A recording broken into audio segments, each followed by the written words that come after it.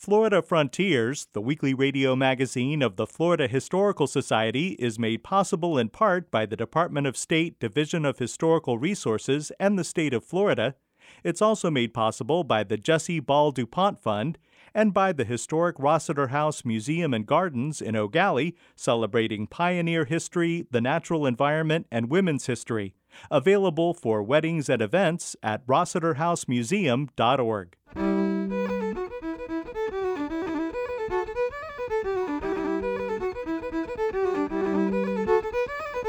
This is Florida Frontiers, the weekly radio magazine of the Florida Historical Society, on the web at myfloridahistory.org.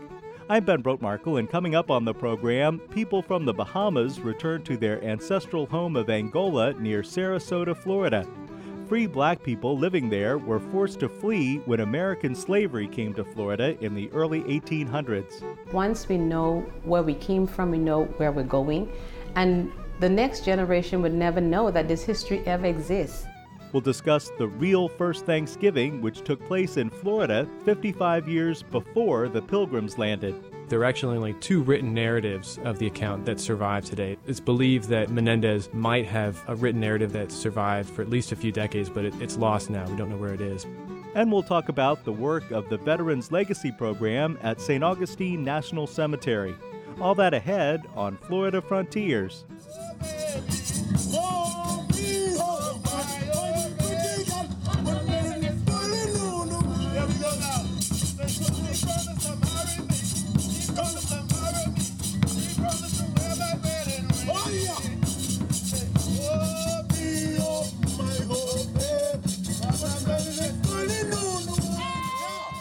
People from Andros Island in the Bahamas gather annually in their ancestral home of Angola near Sarasota, Florida. They are descendants of people who fled Florida 2 centuries ago when their freedom was threatened by the United States. When Daphne Towns discovered this connection between her birthplace and her current home, she was inspired to create the Back to Angola Festival. We were walking on the Manatee Mineral Springs Park, and my husband came across a marker that said the Bahamas and the Seminole Indians leaving to go to the Bahamas. I said, the Bahamas, that's my hometown. And as I continued to read, it said Andros Island in the Bahamas. I'm like, whoa, this is too close to home. That's where my mother is from. So I began to start to research, and I called home, and they were like, oh, yeah. And I spoke with Trudy Williams with the Reflections of Manatee, and she began to tell me, oh, yes, this park was put here, and this once where the Seminole Indians reside for a point of time before they went to Red Bay Andros. And I invited 2 of my friends who were visiting at this time for another festival, and I told them, you must see this place. And we came and we walked the grounds and we prayed, and the 3 of us said at the same time, we need to do a festival, because the Bahamas is all about festival and bringing history alive. Uzi Baram is professor of anthropology and director of the New College Public Archaeology Lab.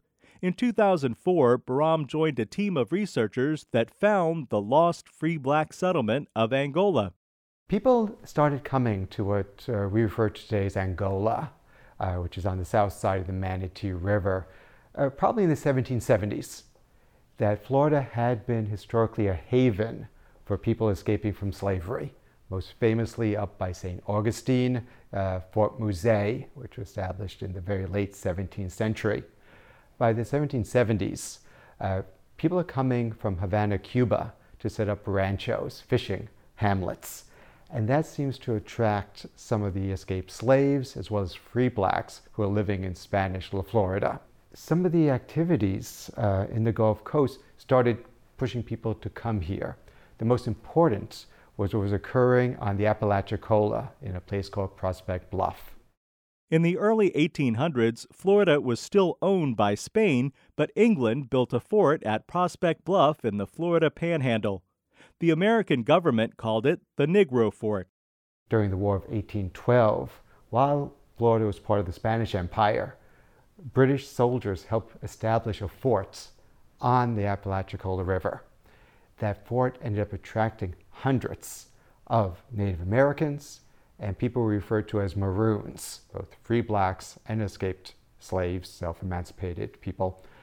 And that became a real center with hundreds. the U.S. was concerned about it. They saw it as a threat to the slave regime, and the U.S. Navy went up the Apalachicola River in July of 1816, and what the U.S. military records describe as a lucky shot, blew up the fort, killing about 300 people, leading to the capture of a couple hundred more, and others escaped. And they escaped down to Suwannee, where the Seminoles had a village under Billy Bowlegs, one of the great leaders of the Seminole people. They lived close to the Seminole village, strewn out in hamlets. We know that from U.S. military records. Encouraged by the single cannonball shot that landed in the Negro Fort powder magazine, destroying the structure and decimating the population, future U.S. President Andrew Jackson continued raiding Spanish-controlled Florida. Uzi Bahram. Andrew Jackson, knowing that people had escaped from Prospect Bluff, people who were identified as British soldiers, people who had been trained in the military, went with the Tennessee Volunteers down to Suwannee. The 1818 Battle of Suwannee is again recorded by the U.S. military. The people referred to as Black Warriors held off the U.S. troops. They ultimately fell back and the village was destroyed. But where they went back to was the Manatee River, Tampa Bay, Angola. So where from the 1770s there had been a few people there. They expanded with the battle at the Apalachicola River, and then expanded even more. By 1818, about 750 free black people were living in Angola. Long before the War of 1812, people escaping slavery in colonies to the north joined Native Americans living in Florida. Eventually, these formerly enslaved people became known as Black Seminoles. The relationship between people referred to as Seminoles and the people referred to as free blacks, maroons, black Seminoles, people who self-emancipated themselves from slavery, well, those identities were quite fluid at the time. The sense of these are rigid identities is something that we have today. By the time people were escaping from colonialism, from enslavement, and they were in a giant territory, which is quite underpopulated, right, the Florida Peninsula. The ancestors for the Seminoles were the allies, supporters of the people who escaped from slavery, the people of African heritage. And the initial assumptions was that Angola represented both Seminole and Maroons. It seems about of 1818 led to a split, where that the people of Angola were mostly people of African descent, while the Seminoles were more in the interior of the peninsula. It's not rigid. People intermarried, they interacted, they stayed places with each other.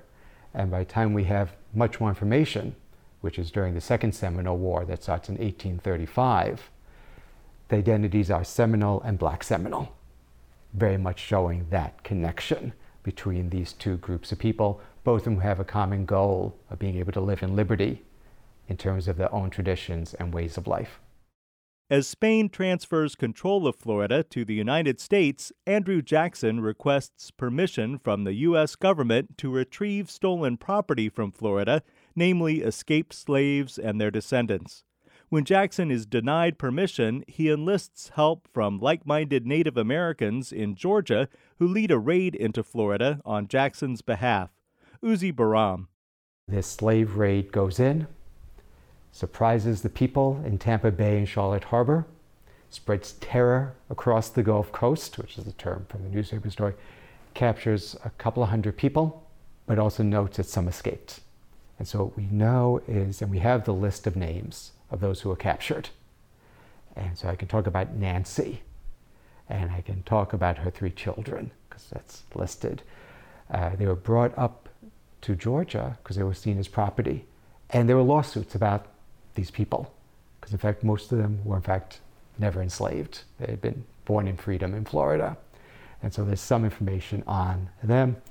Others escaped into the interior, but as I've mentioned, as the history shows, they saw themselves as British subjects, and they escaped through the Everglades with the help of Cuban fishermen and others to Andros Island in what was then the British Bahamas, and set up communities where it'd be difficult to reach them.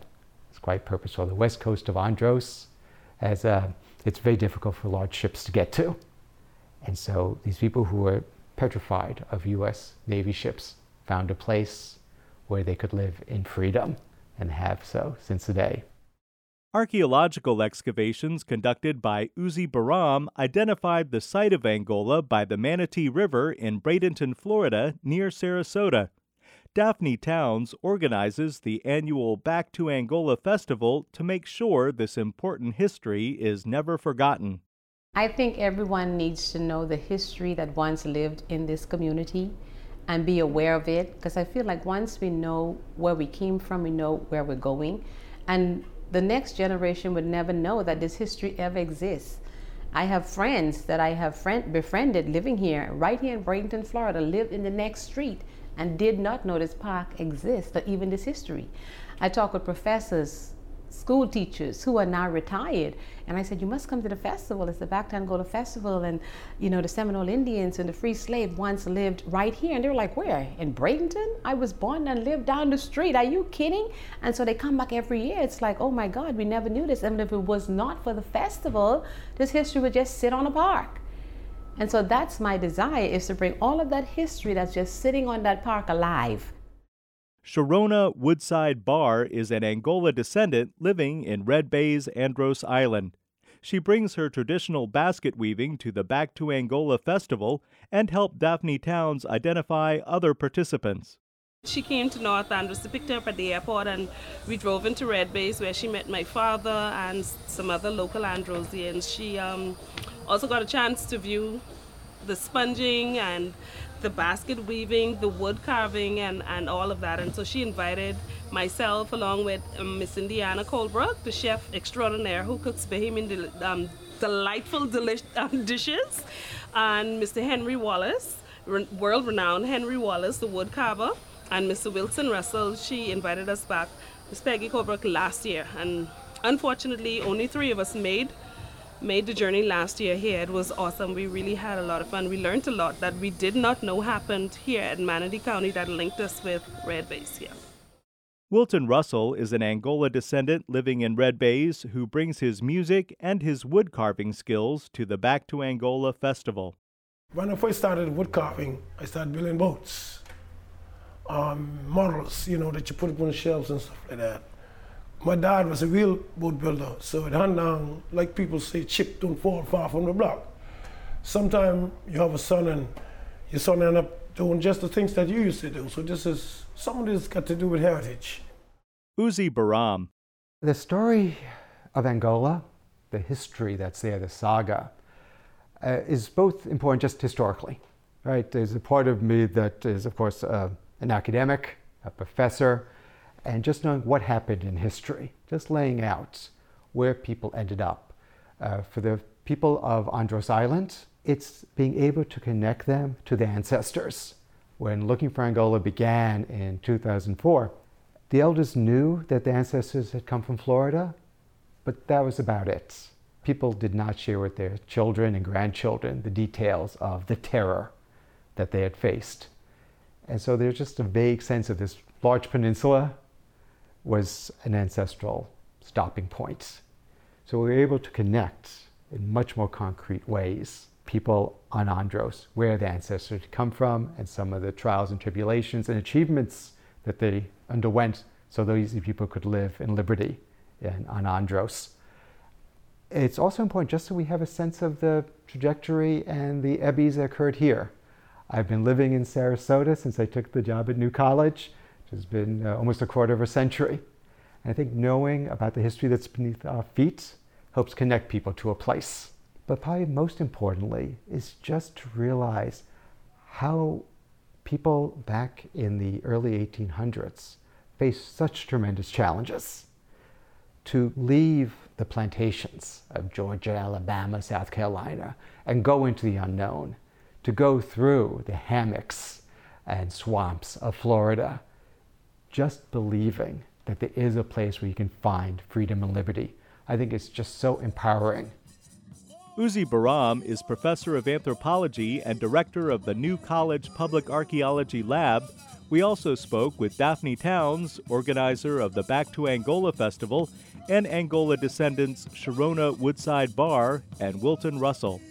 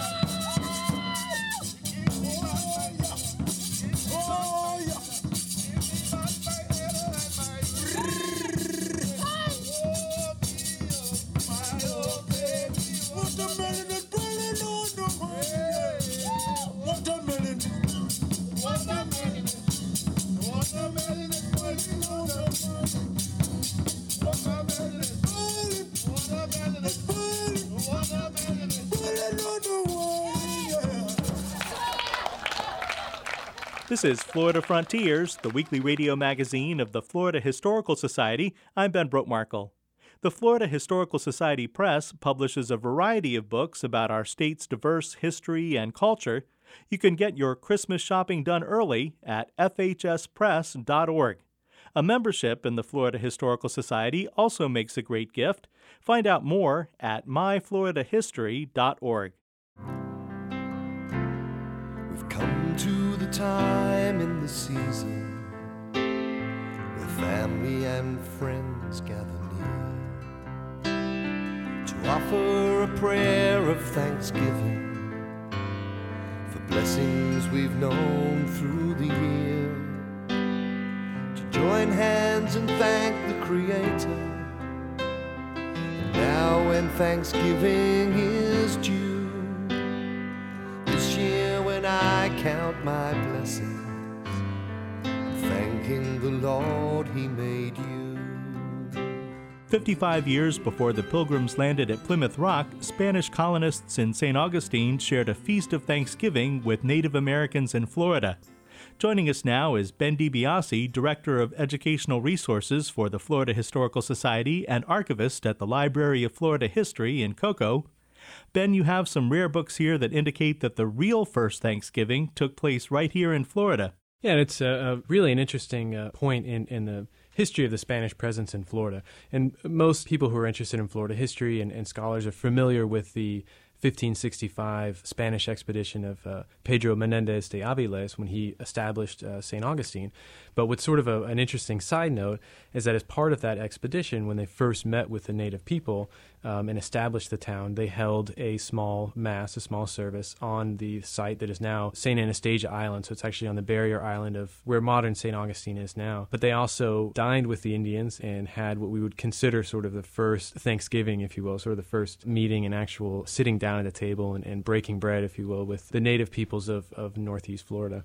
One of the sources we have for this real first Thanksgiving story is from revered Florida historian Michael Gannon, who passed away in 2017.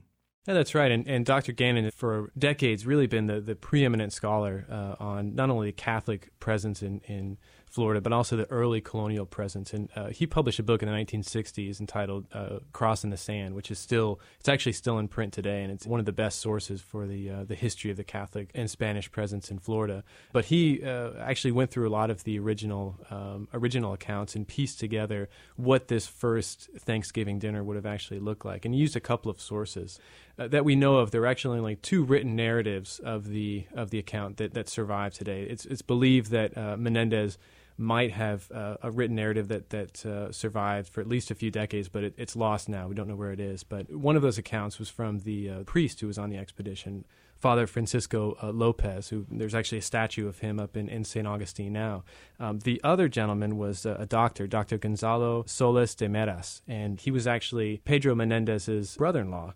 and he was the official recorder of the expedition. And it's interesting because both men picked up different aspects of the meeting. For instance, Father Francisco Lopez obviously officiated the ceremony, and he talks about the Indians mimicking the Spanish, when they were bowing down in front of the cross. And according to his account, it seemed like the Indians were intrigued and interested, but weren't really sure what was going on.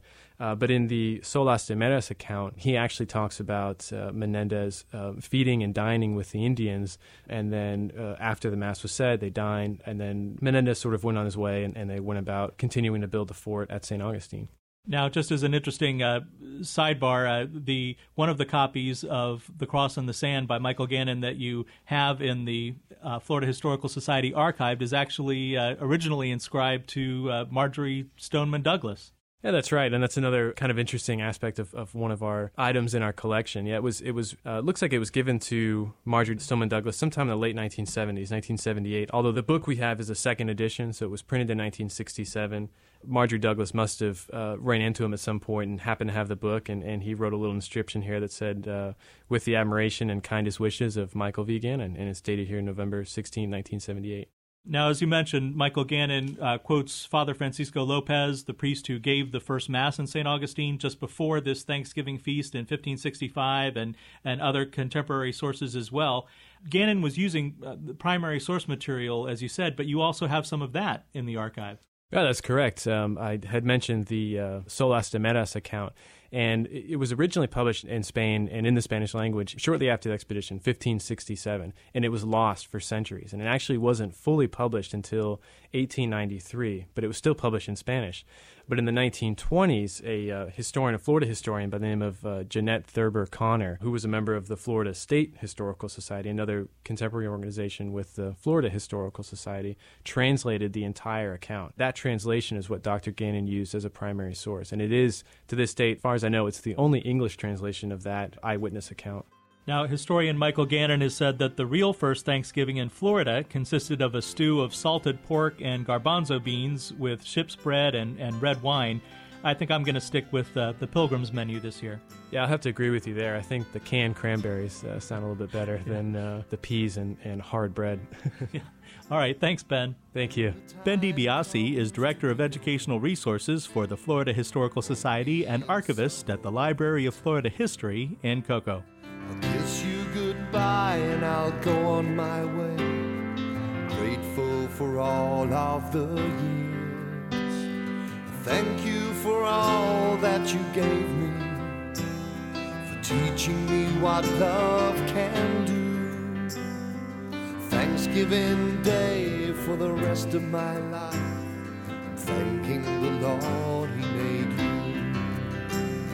It's Thanksgiving Day for the rest of my life, I'm thanking the Lord He made you.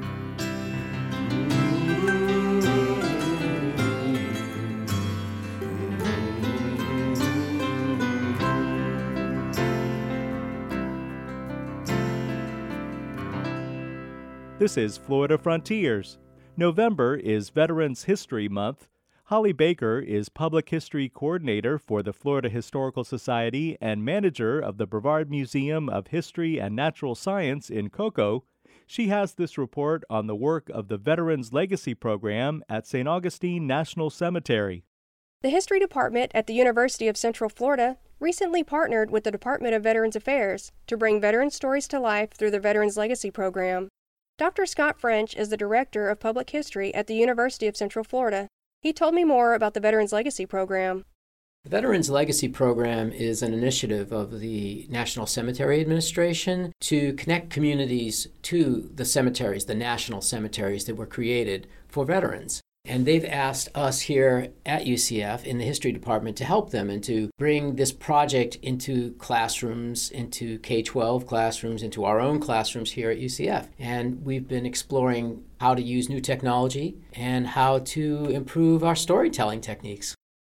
UCF's Veterans Legacy Program team first worked at Florida National Cemetery in Bushnell, Florida, one of 135 national cemeteries overseen by the National Cemetery Administration. They took students on a field trip to Florida National Cemetery, created an interactive website that features veteran biographies written by UCF students, and they created K-12 classroom materials about the veterans there. Now they're uncovering the stories of veterans in St. Augustine National Cemetery. Dr. Scott French. St. Augustine is a really cool historical site. It has this amazing long history that predates the creation of the National Cemetery System. It became a cemetery in the early 19th century, and some of the earliest burials there date to the Seminole War. Our work there has involved researching the people who are buried there and telling their stories, the hidden histories that are buried in the cemetery. Students at the University of Central Florida wrote biographies about veterans in St. Augustine National Cemetery. Gramone McPherson, a graduate student in the history program at UCF, wrote several of the veteran biographies for the Veterans Legacy program. He told me about the importance of remembering the sacrifices of African American veterans. There are about 55 Black veterans that we focused on. The whole concept was about African American veterans, the forgotten veterans. African Americans, their service obviously oftentimes was dismissed. African Americans had a lot to prove. Even after the war, a lot of their service was still not really regarded by a broad society. And so this is our way, in a sense, of trying to honor their memories. My father, my grandfather served in the military. I have uncles who are currently serving in the military. So it's an honor for me to be able to honor that legacy, both as an African American and as a son of a veteran. So I'm just happy that I was able to be part of this again. Dr. Scott French. One of our partners on this project, the Center for Humanities and Digital Research, and Amy Giroux, who is a computer specialist, has been looking at records of African American burials in St. Augustine National Cemetery, and what she was able to find were a considerable and substantial presence of African Americans. And that's important to us because we want to highlight the participation of African Americans in U.S. wars and conflicts, their important contributions, and bring them into the stories that we tell. The work of the Veterans Legacy program shows that every veteran has a story, and every stone in St. Augustine National Cemetery represents a life and a sacrifice that should be remembered. To read the biographies of veterans from Florida National Cemetery and St. Augustine National Cemetery, visit www.vlp.cah.ucf.edu. For Florida Frontiers, I'm Holly Baker. You've been listening to Florida Frontiers, the weekly radio magazine of the Florida Historical Society. Please join us right here again next week. Until then, visit us anytime on the web at myfloridahistory.org. You can also listen as a podcast. Production assistance for Florida Frontiers comes from Ben DiBiase and Holly Baker. Our web extras are produced by Jerry Klein. The program is edited by John White. From all of us at the Florida Historical Society, have a great week and a very happy Thanksgiving. I'm Ben Brotmarkle.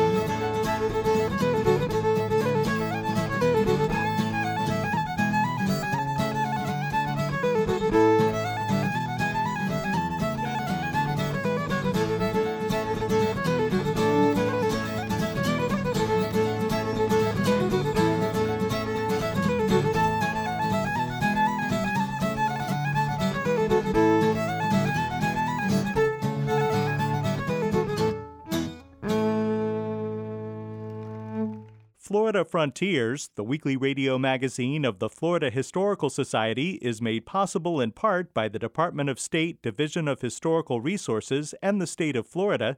It's also made possible by the Jessie Ball DuPont Fund and by the historic Rossiter House Museum and Gardens in Eau Gallie, celebrating pioneer history, the natural environment, and women's history. Available for weddings and events at rossiterhousemuseum.org.